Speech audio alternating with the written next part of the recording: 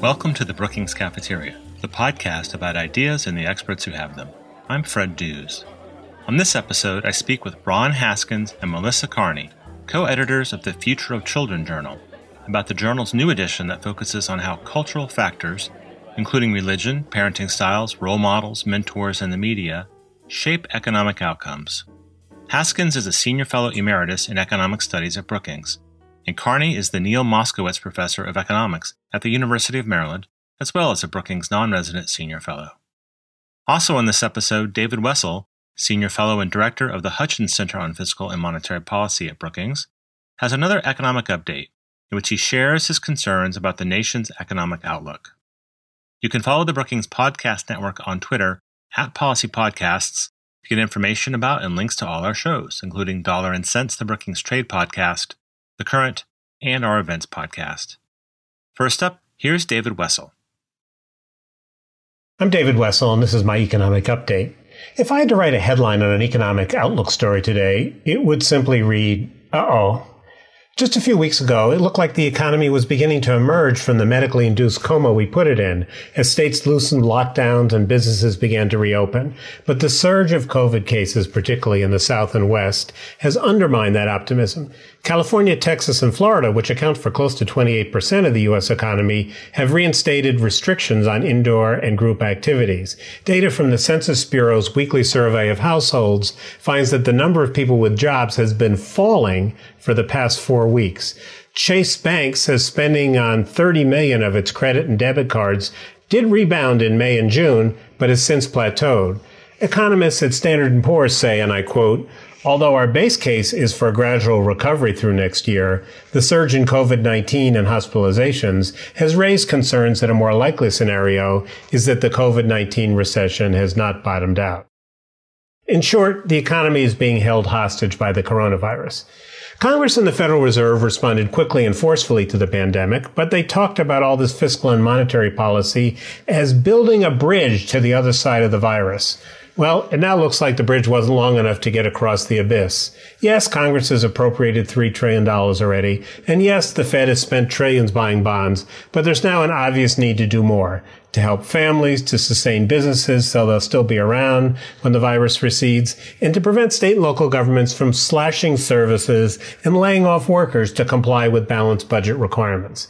Yes, this means a bigger budget deficit and more federal debt. And yes, we'll have to do something about that someday. But particularly with interest rates so very low, that someday is not today. Now, with all this renewed worry about the economy, you might wonder why the stock market keeps going up. I certainly do. I can think of 3 explanations. 1, the market is optimistic that we're going to find a successful treatment or vaccine in a matter of months. 2, with the Fed and the bond market keeping interest rates so very low, stocks are the only attractive investment option. And 3, the market is just plain nuts.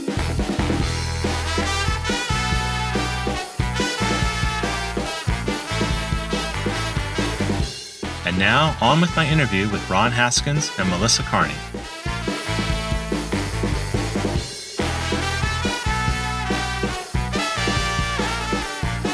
Melissa and Ron, welcome to you both back to the Brookings Cafeteria. It's been a long time for both of you. Thanks for having us. Thank you. Yeah, I ran the tape. Melissa, I had you on 4 years ago to talk about why the poorest kids quit high school.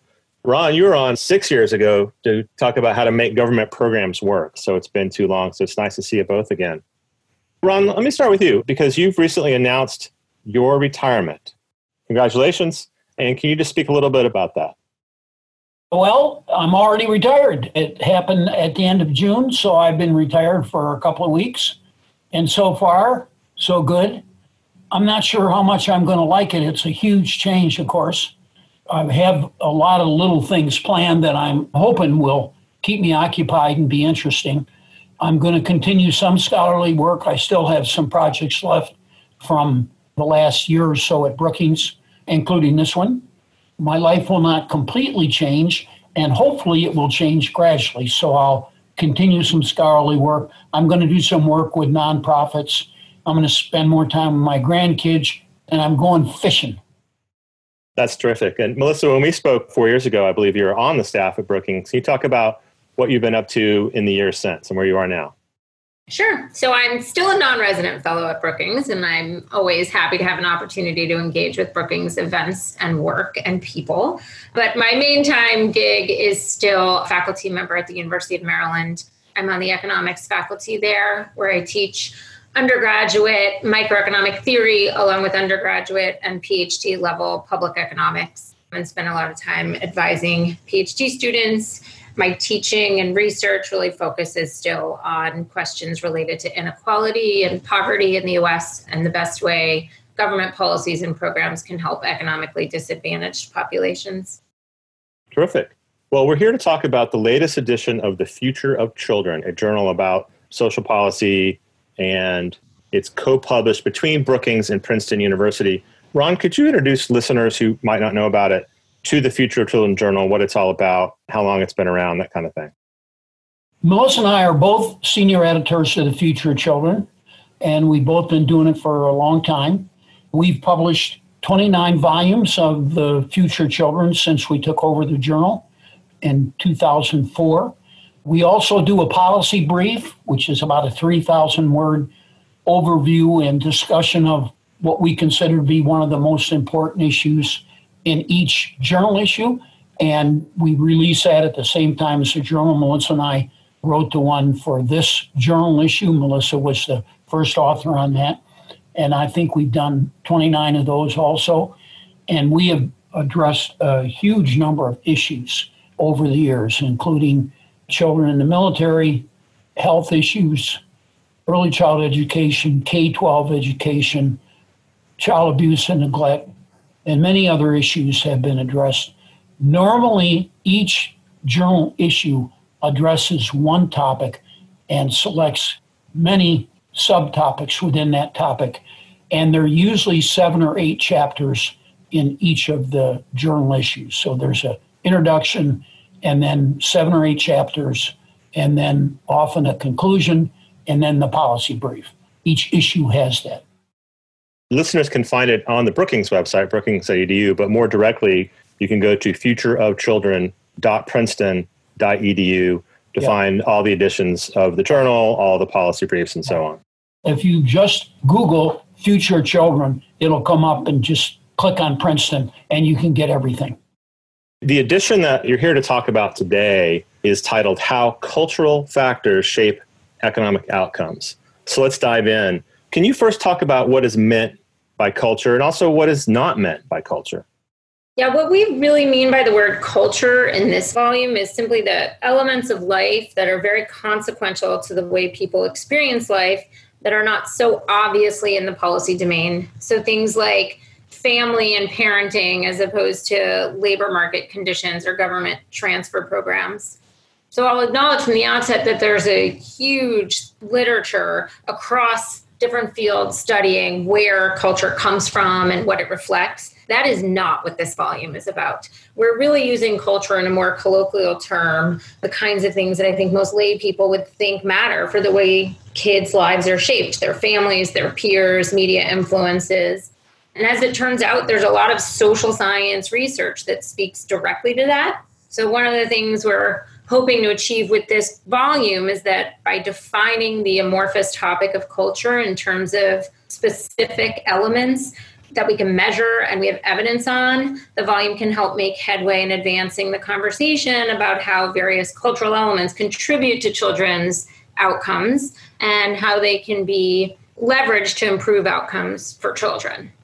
And one of the reasons why I think The Future of Children is a really nice outlet for this collection of essays is because The Future of Children is meant to be an accessible journal, and it strips jargon, academic jargon away, and just speaks as much as possible in plain English. And so this is really important when we're talking about these kinds of elements to get things out of academic journals into public conversation. So if I can just give one example, for example, labor economists write a lot about network effects. And I don't think most labor economists who write about network effects think about it in terms of culture or use the word culture. But what a network effects means, it means the way people associate and interact in their communities through their churches and synagogues, civic organizations, and neighborhood groups. I think most people, lay people, would think of that as a cultural element. And that's the kind of evidence we're highlighting in this journal. We're talking about things like what economists would call network effects, what lay people might refer to being involved with my church. And we're trying to document exactly how things like that matter for children's outcomes. Fred, let me add one thing to that. And that is that from the very beginning, it was the intent of the editors to get jargon out. We want to address an audience that's professional, but not necessarily researchers. So teachers and practitioners and others who might not be familiar with the jargon. And so from the very beginning, we've tried to get as much jargon as we could out of the journal. And in that regard, we've been very fortunate over this entire period. We've had 2 editors who have edited every article in the journals. And editor now is a guy named John Wallace. And he's a great pro. It's kind of bad we have to return the articles to the authors sometimes because he removes lots and lots of words to make it shorter and crisper and to make it more intelligible. So that has been a very important part of the journal, to make it intelligible to normal professional people who are not necessarily researchers. I even understand them. Let's start with the very top in the introductory essay that's authored by the both of you, where you connect culture to social mobility, to the American dream. Can you just briefly talk about how culture connects to the concept of social mobility and why that's important?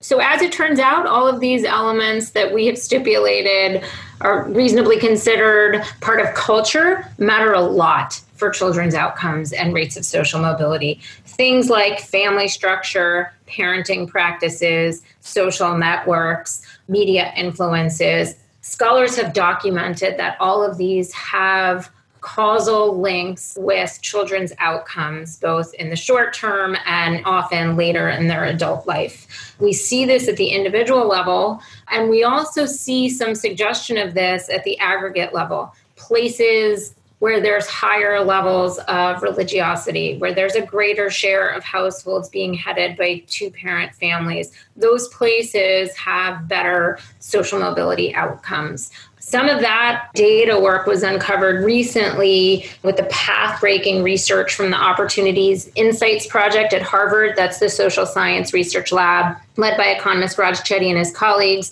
They've used millions of U.S. tax records to characterize social mobility rates in localities across the United States. And that data exercise revealed large variation across places in rates of social mobility.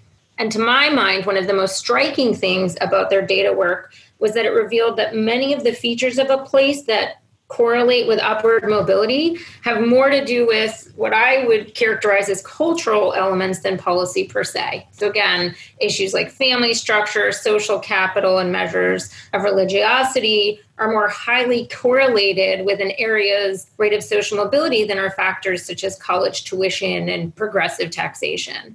Work from that lab has also documented that 2 of the strongest predictors of upward mobility rates for Black boys are the presence of Black fathers in a neighborhood and a measure of racial animus. So that's the kind of data work and evidence that I think really called for a volume like this, where we said, let's try to unpack a lot of this.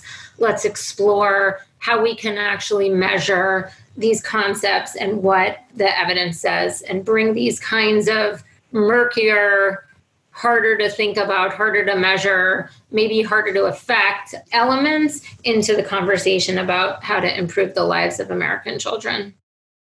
Let's move into some of the substance of the articles. Ron, as you mentioned earlier, there are 8 separate essays in this edition on all different kinds of topics. I'm only going to focus on a few of them. We could have a whole entire podcast episode on every single essay in this. Of course, both of you feel free to pull in any other pieces from the journal edition that you want to, but I'm going to start with the very first article. It's by Daniel Hungerman of Notre Dame University. He talks about religious institutions and economic well-being. And he notes the fact that religious participation is associated with beneficial outcomes for individuals and the communities that these institutions serve. So kind of generally speaking, how do religious congregations affect community well-being? I think one of the most helpful things to my mind about Dan Hungerman's chapter was that He spoke specifically to the issue of religious congregations and what they do, and then separately what religiosity can do. So in terms of religious institution, he gives a stat that I thought was pretty astounding. He says there's over 380,000 religious congregations in the U.S., and he talks about the ways in which these congregations affect community well-being. The first is that congregations very frequently provide social services to help those in their community, including both members and non-members. And he reports from a nationally representative sample of congregations that over 80% of U.S. congregations provide social services. And that takes a variety of forms. The most common type is food assistance. Many of these congregations will run a food pantry. But he also tabulates data showing that they provide assistance with housing, healthcare services, and immigrant services, among others. A second way that congregations really affect community outcomes in the U.S. is by playing a very large role in the education sector. And according to his data, Catholic schools are by far the most common type of private school in the U.S., serving almost 2 million students. And of course, many of those students are not actually Catholics themselves, but choose to attend those schools. And a third way that he describes congregations affecting community outcomes is through explicit community organizing. The other side of that issue, Melissa, as you just mentioned, from institutions is the question of religiosity. Can you talk about what Hungerman says about the effect of religiosity on individuals? Yeah, I think his chapter provides a really fascinating review of studies on this question because, of course, it's a very difficult question to answer because of the well-known problem of separating causality from correlation, meaning that, if we see that individuals who engage in a religious community or report to being religious themselves have different outcomes, how do we know that those differences are caused by the religiosity as opposed to something else about the person? He describes a large number of studies that find that highly religious individuals report better outcomes among a wide range of measures. They report being healthier, happier, they're less likely to commit crimes, they're less likely to use drugs, more likely to vote, and are more likely to give to charity. And some of the ways that economists have come up with to identify causality in all this is quite clever. So one example he gives is the investigation of what happens when blue laws are repealed. So blue laws are restrictions on certain types of economic activity during a religious day of observance. So for example, in many places, there used to be a restriction on alcohol sales on Sundays. So Hungerman and his co-authors have investigated what happens when those blue laws are repealed. And what they find is that religiosity declines. And then as a consequence, risky behaviors such as heavy drinking increases among those who report being religious before the repeal occurred. So reviewing a whole bunch of studies that do clever things like this to try and isolate causality, he concludes, based on his reading of the evidence, 3 things. 1, religious groups appear to discourage unhealthy behaviors and as such have played an important role in promoting educational attainment. He also reviews evidence suggesting that religious participation has been found to increase an individual's tolerance for others. And in some circumstances, this has shown up as being particularly beneficial for the advance of a belief that women should get more schooling, for example. And the third thing that he concludes from the evidence is that religion appears to help provide a measure of insurance for individuals against negative shocks. So someone who is more likely to report being religious or have access to religious institutions for a variety of reasons, they have a community and a set of resources to fall back on when they hit bad times, and that's good for their overall economic well-being. So one of the things that I found especially interesting in this article on religion is the fact that there's been a measurable decline in religious belief, or at least religious affiliation, over the past few decades. So what are the consequences of that shift for social service delivery to vulnerable populations especially? He does, in this chapter, the author has a pretty striking figure showing that starting in the early 1990s, the share of Americans who report having no affiliation with a religious congregation rose from fewer than 10% to more than 20%. So as you mentioned, that's a pretty stark decline in religious affiliation. And I think the author makes the important connection To the extent that this decline in religiosity will lead to a reduction in the number and the activity associated with religious congregations, that could lead to a sharp withdrawal of social services provided to those vulnerable communities. And so the impact will extend beyond the individuals who disassociate with a religious congregation to the vulnerable populations that often are the greatest beneficiaries of the services those congregations provide. Now, whether or not unaffiliated charities or the public sector and government will step in to make up for that loss of social services, I think is an important question. It's not clear that that's something I personally would be optimistic that would happen. Let's move on to a new set of topics. There's a pair of articles on family practices and family structure in which the authors explore the effects of those on children. In the first, Ariel Khalil of the University of Chicago and Rebecca Ryan of Georgetown, my alma mater, write that, and I'm going to quote here, parenting behavior probably accounts for around half of the variance in adult economic outcomes and also intergenerational mobility. Maybe, Ron, you can start by addressing this finding. Can you kind of unpack what they're talking about there? A good way to think of it is that in accounting for the differences between adults in mobility and economic success and so forth, what they're saying is that about half of it is attributable to differences in parenting behavior with the adults when they were kids.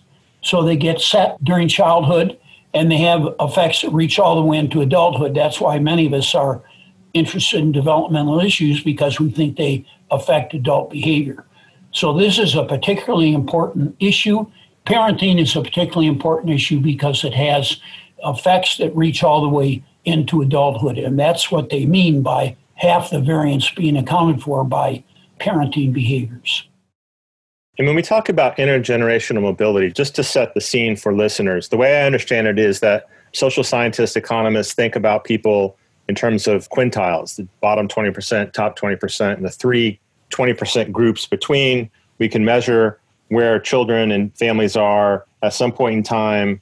Maybe they're in the bottom 20%, and then we can look at where they are X number of years later when they're grown-ups, and we can see which of the 5 percentage quintiles they're in, and we can then see, well, did they move from one to the other, or are they stuck in one? Is that the framework there? Yeah, that's one of the ways it's done. I mean, there are a number of different ways it's done, but that is one of the ways. I don't know if that's the most frequent way, but it is a frequent way that it's done. It's pretty easy to understand for people even who are not social scientists. And the question is whether kids can move across those quintiles. So they are born into the bottom quintile. Let's say that's incomes below $20,000. And when they get to be 30 or 35, that they're in the middle quintile. That's serious progress. For others, it might mean they decline in quintiles, which that's a problem. So yeah, quintiles are a typical way of measuring progress across generations. The authors of this piece, Khalil and Ryan, they make an interesting distinction between authoritative and authoritarian parenting styles. Can you explain those differences? Yes, there are a whole list of these differences that developmental psychologists have examined over the years, and they turn out to be quite important. Basically, the idea is that authoritative parents, both authoritative and authoritarian parents, believe in having rules and enforcing the rules.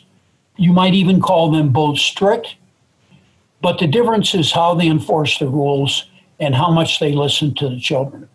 So authoritarian parents are less likely to listen to the kids, negotiate with the kids. They try to impose rules from the outside onto the kids and give the kids less flexibility in participating in the decision making.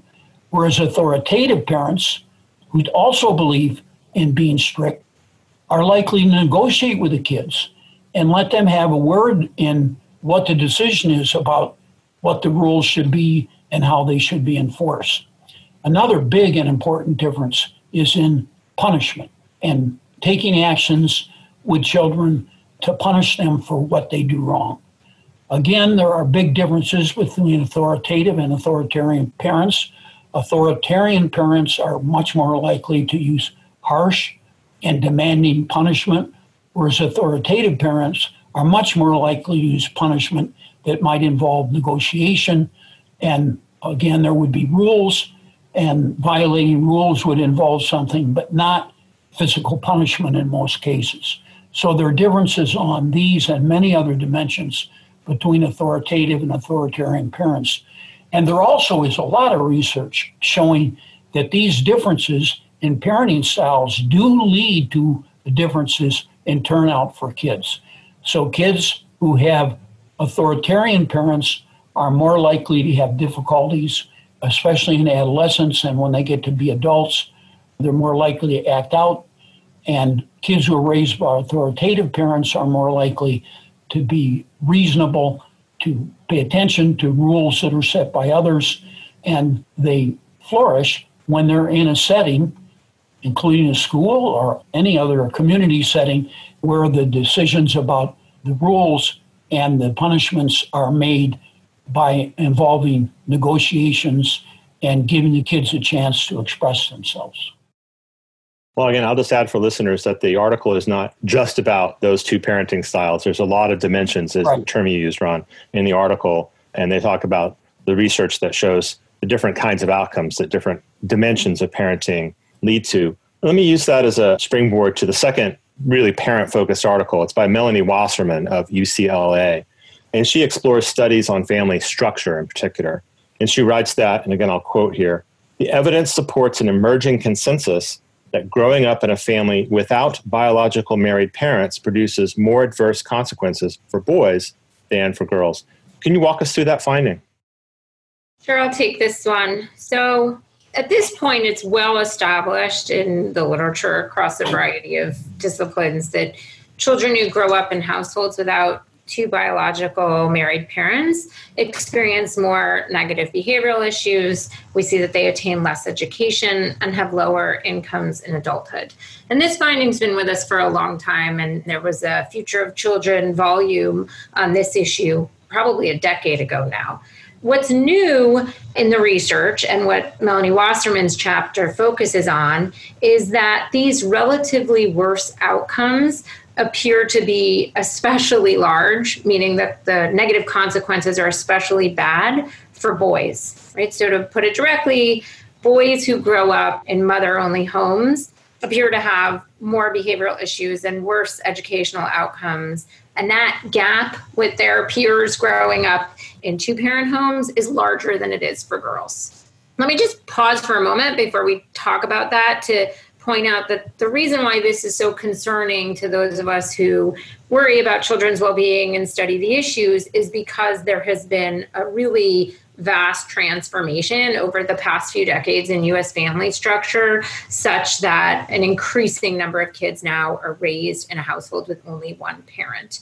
So between 1960 and now, the share of children living with two parents has fallen from 90 to 70%, and that's been explained by a rise in the share living with a mom only. So that fraction has risen from fewer than 10% to over 20%. And this is not evenly experienced across the educational graphic groups at all, right? This change has been almost exclusively driven by non-college educated populations. So kids being born to less educated, lower income moms are substantially less likely than kids being born to college educated moms to grow up with the benefit of two parents in the home. Okay, so now Wasserman documents that this relative disadvantage is larger for boys. What do we make of that? And her chapter very helpfully runs through a variety of potential explanations. So it could be that moms preferentially invest more in their daughters or spend more time with them. That would be a difference in parental investment. She suggests that there might be some evidence for that that's happening. And in homes with two parents, the dad makes up for that by spending more time with the boys. So boys growing up with mothers only don't get that additional attention from dad. It could also be that boys are more sensitive to parental inputs, so that having a parent who spends time with you and reads to you is just more beneficial for boys than girls. It's less clear in her view of the evidence that that's what's going on. But another set of potential explanations, which she does say that there's some evidence for, is that correlated factors outside the home are also partially responsible for this gap. So what that means is kids who grow up in single parent homes live in different types of neighborhoods and attend different types of schools than kids who are predominantly raised in two-parent homes.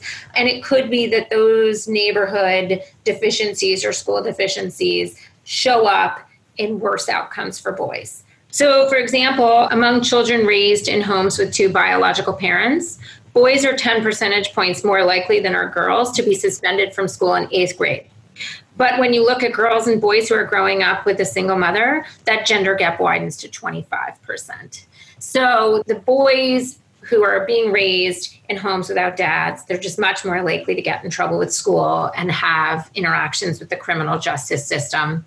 Again, some of that seems to be because of the lack of parental input in the house that comes from the absence of a dad. Some of it seems to be the way they interact with neighborhood and school factors. Melissa, you mentioned factors outside the home. Earlier, you also mentioned different levels of educational attainment among parents in influencing the differential outcomes for boys, especially versus girls. Are there any other factors that influence that outcome, say income of parents or even race? Yeah, so this is the trick with all this empirical research to try and isolate those factors. So in the literature on different effects of family structure, clearly having two parents in the house contributing income means a higher level of resources for the household. And what the evidence suggests is that some of this is driven by income, but not all of it. With regard to race, we know that kids who are non-white are much more likely to be raised in single-parent homes. And it seems that some of that is potentially driving the disadvantage of Black and Hispanic boys in particular.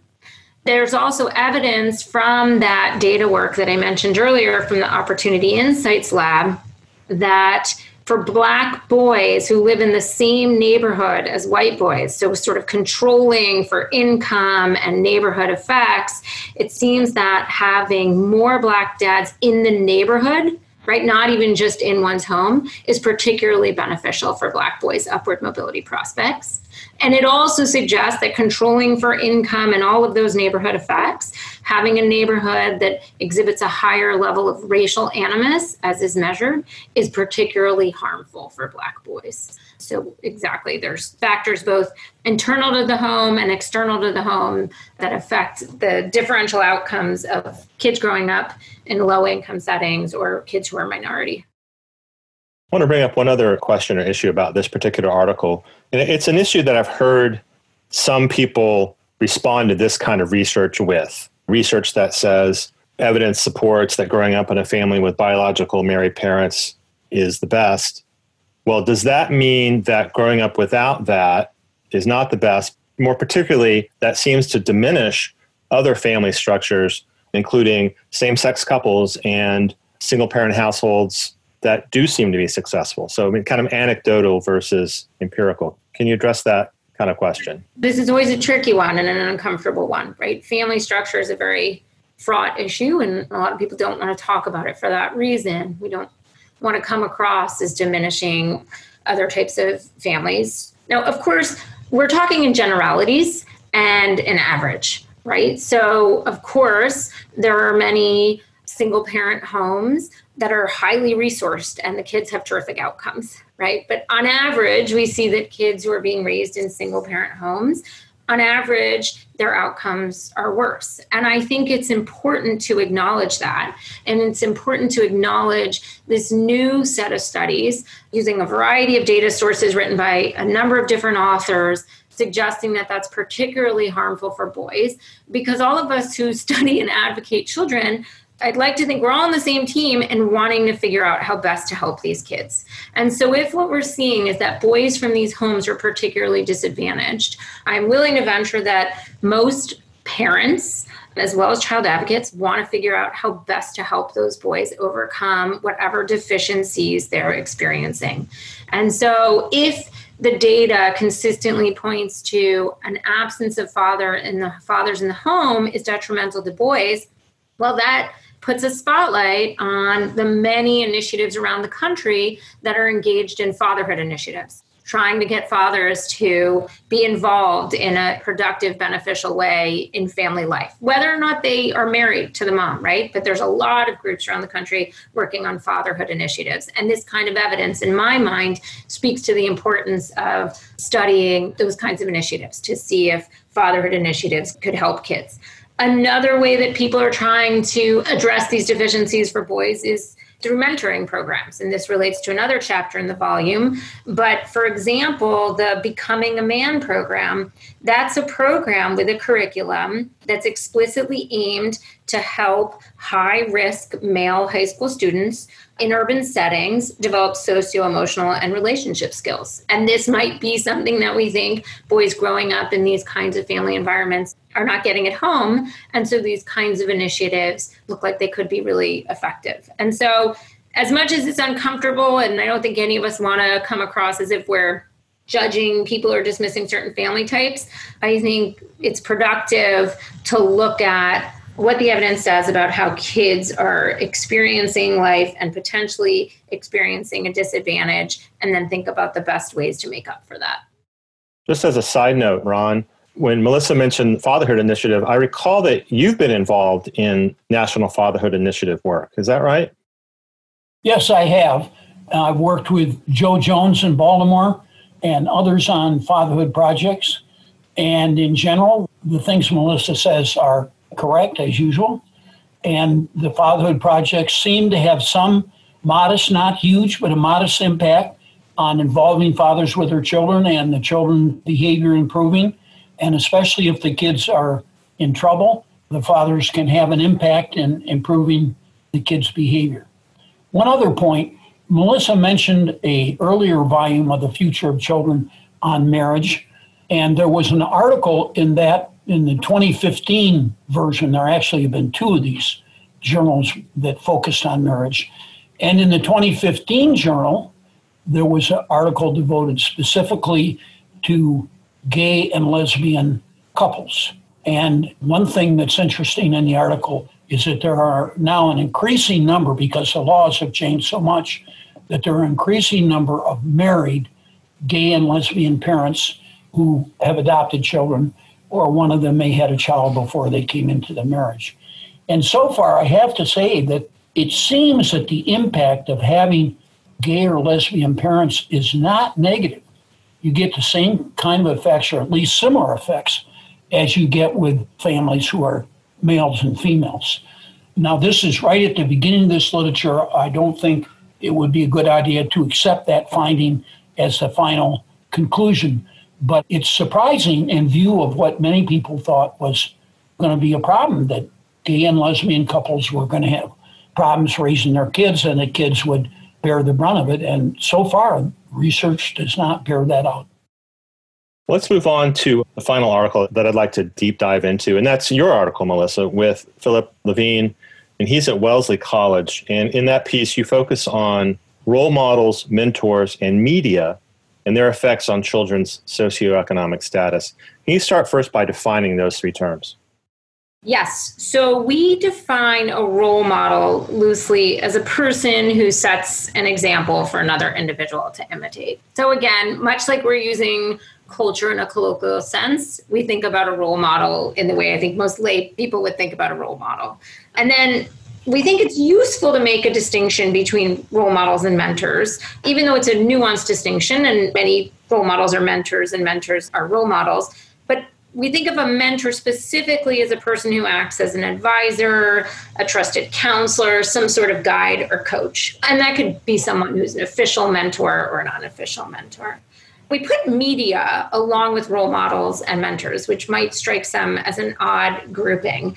But it turns out that one of the most important ways in which media content can influence the behaviors and activities of young adults and children is through the portrayal of role models and mentors, right? So kids are exposed to people through media, characters that they see and identify with, and those characters give information, they set an example, and one of the ways in which the media content can influence kids is pretty similar to the way we think about role models and mentors affecting kids' outcomes. Melissa, I remember a few years ago that you were involved in a study of the MTV show, I think it was called 16 and Pregnant. So there's a media influencer. Can you just briefly summarize what your findings in that study were? I mean, it made a big splash, I remember, in the communications department at Brookings when you were promoting it. But I know it's an important piece of research. It is. And it is a paper that documents the effect that media can have on kids' attitudes and outcomes. Now, it's funny to go right from talking about mentors on media to the role of 16 and Pregnant. But let me take it apart. So 16 and Pregnant and the Teen Mom franchise, those shows were reality TV shows that portrayed young, pregnant 16-year-olds into their early days of being moms. And the bottom line is the shows give it a reality depiction of how difficult life is for teen moms. And so that's not a mentor effect, but it was probably an information effect, right? So for young girls who maybe didn't realize how hard it would be if they became pregnant, this show looked like it gave them reason to be more cautious. And what we found was that in places where more people were watching MTV, when that show came on the air, in those places, again, where people were more likely to be watching MTV before, when that show came on the air, you saw a sizable reduction in subsequent teen childbearing rates.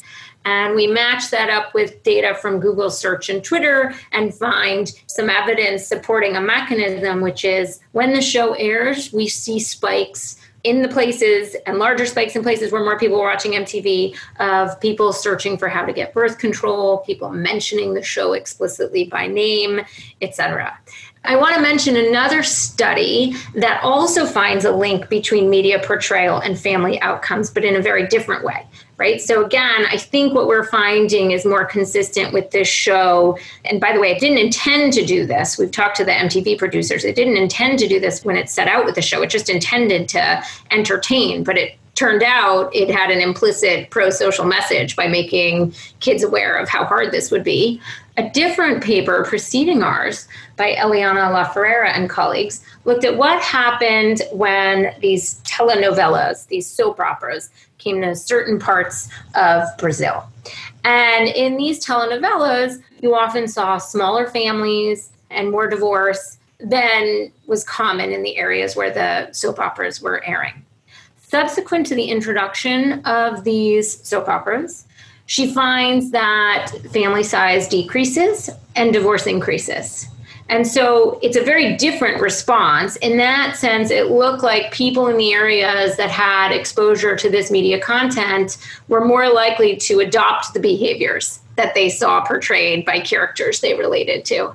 I think it's really interesting to unpack how media affects outcomes, and there's a variety of different channels. There's information provision, there's role model, there's storytelling that's compelling, but the evidence seems pretty clear that media content does influence a variety of behaviors, attitudes, and outcomes. Going back to role models and mentors for just a moment, can you talk about some examples of how those two phenomena improve children's economic and social outcomes? Yeah, okay. So conceptually, again, people have tried to parse out, what are the different things that role models, for example, do? So role models set a moral or ethical example. They can serve as a symbol of special achievement. They could be a nurturer, right? Or explicitly have a mentoring capacity where they help students. It's really hard to tease out empirically the different roles, but there's a lot of different evidence of role model and mentor effects in different settings that support a variety of mechanisms. So let me give a few examples. There's a number of studies documenting that girls who happen to be assigned a female teacher in a STEM subject, in a science, technology, engineering, or math class, are more likely to stick with STEM. Right? So there seems to be some positive effect of having a female teacher for young girls and sticking with those subjects that are traditionally male-dominated. Same kind of evidence for same race teacher or mentor effects. If a student at a community college just happens to get a same race teacher or minority student in particular gets a minority teacher in a field like that, they're more likely to stick with the field. And there's a variety of explanations. It could be that having a teacher of your same sex or race sort of signals to you, hey, I can do this too. I'm seeing an example of someone who looks like me be successful. There's some evidence that perhaps Black teachers hold Black students to higher standards or expectations, which benefits the kids. So again, there's certainly evidence across a variety of settings that having a same race or same sex teacher could be beneficial for students, but there's potentially a number of different ways that's happening. In terms of mentors, there's a lot of evidence now from sort of the randomized controlled trial programs that assign mentors to students in a variety of settings, that well-designed mentoring programs can really benefit kids, improve their educational outcomes, lessen their involvement with crime, for example. You mentioned that gender can be an important factor in mentors and role models. What about other factors like race or even income? So, like I said, there's evidence that same gender, same race role models and mentors matter. But there's a separate issue about whether mentors are particularly important for, let's say, kids from minority backgrounds or lower income backgrounds. And I think there's some reason to think that that might be true. So if we just look at income differences, we know from the data that kids who grow up in low-income homes are much less likely to have adults in their neighborhood that are working, that are higher income, that are college graduates, et cetera. So you might say that there's fewer role models of economic success available to lower income individuals. And so programs that try to match children from economically disadvantaged home with, let's say, aspirational role models that could be effective. Similarly, for Black youth, as we discussed when we were talking about the family structure chapter, we know that Black boys are less likely to have dads in their home, right? So some of these programs that have explicitly designed mentoring programs to reach high-risk minority boys, they could potentially be quite impactful on that score. Again, I think the question, though, about how important it is for the mentor or the role model to be of the same race or same sex to be effective, that's less clear. There's evidence, again, that like having a teacher of your race can make a difference, but do our mentoring programs have to be designed in such a way? I'm not sure. On that point, I'll mention one recent study that I was involved with. It's a community college setting down in Fort Worth, Texas. And with my collaborators from the Notre Dame, we worked with Catholic Charities Fort Worth and the local community college to design a mentoring program to help the students at the local community college get through school. So community college completion rates are really low for low-income and minority populations in particular. So this mentoring program randomly assigned a set of low-income students to have access to a mentor. And what we found was that this really increased completion rates for female students. The program didn't seem to have a substantial effect on the outcomes for men. Whether that was because all of our counselors and mentors in the program happened to be female, I'm not sure. Or whether it's because young men trying to get through community college have a different set of issues to overcome, I'm not sure. We need more research to better figure out these different mechanisms and the best way to give help, whether it's through a mentoring program or another way, to struggling youth and young adult. Well, Melissa and Ron, as we wrap up here, I just want to note that we've only discussed in some detail half of the articles in this Future of Children journal. So as we end this episode, I wonder if you can just reflect what you hope readers of the journal and also listeners of this episode will take away. A number of the findings that we mentioned here are important and potentially directly relevant to public policy from the article that I talked about by Ryan and Khalil, and also the article by Wasserman that Melissa talked about, that these programs for parents are extremely important. Mother programs are really important. We have a lot of good studies on programs, usually called home visiting programs, that try to help moms do a better job, especially in early childhood, and especially disadvantaged mothers. And we need to continue that and expand that and learn more about these programs and how they work. So that's one, I think, important conclusion. I think also the studies that Melissa mentioned on mentoring are very important and especially these studies that you mentioned in the last part on community colleges and other ways to have an impact on boys and girls and minorities, focusing on STEM programs. I might mention in that regard that we're engaged in a study now of something called Kentucky FAME, which is quite a big program that involves kids primarily from Kentucky, but other states as well. And that study so far is showing that these kids that go to a very well-designed program, a 2-year program, of course, has a real impact on kids and their education and on their employment and on their earnings from their original job, and that the differences caused by the program are equally great for minorities as they are for other kids. So those kind of findings, mostly in this volume, but others outside the volume as well, are really important. And they illustrate the point that one of the reasons that we were so happy to start Future of Children, that we feel that the journal has been a success, is that we have published many articles that review the kind of findings that we reviewed here today, and that if they have a broader impact, will improve education and improve kids' opportunities, and in the long run, reduce inequalities in America. I have 2 additional things I hope that this journal accomplishes, which is the first is, given the mounting evidence that these factors that I'll continue to refer to as cultural factors really matter for kids, I hope that this journal issue succeeds in giving policymakers and practitioners and journalists and advocates a way to talk about those fraught issues that's based on precise definitions and data and evidence, right? So as you said, Fred, people get uncomfortable when we talk about things like family structure or parenting. But given the evidence on how important these things are, if we really want to help kids in this country, we can't afford to not talk about them.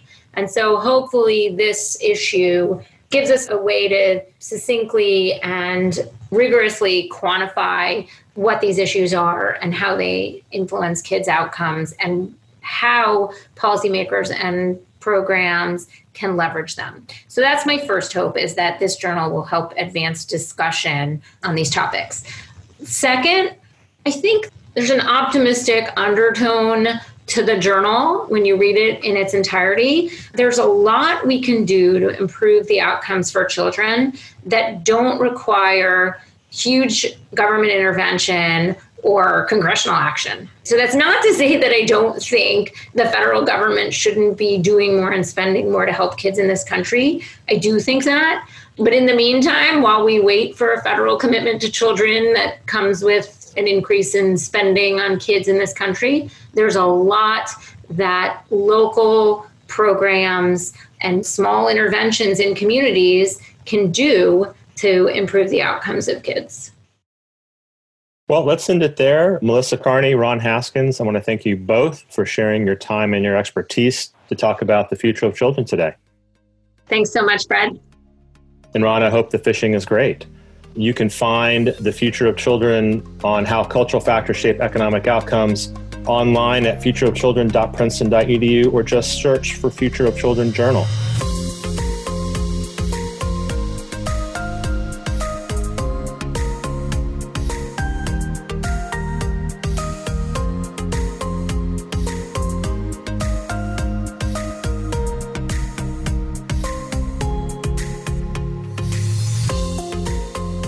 The Brookings Cafeteria podcast is possible only with the help of an amazing team of colleagues. My thanks to audio engineer Gaston Reboredo, Bill Finan, director of the Brookings Institution Press, who does the book interviews, Marie Wilkin, Adriana Pita, and Chris McKenna for their collaboration, and Camilo Ramirez and Emily Horn for their guidance and support.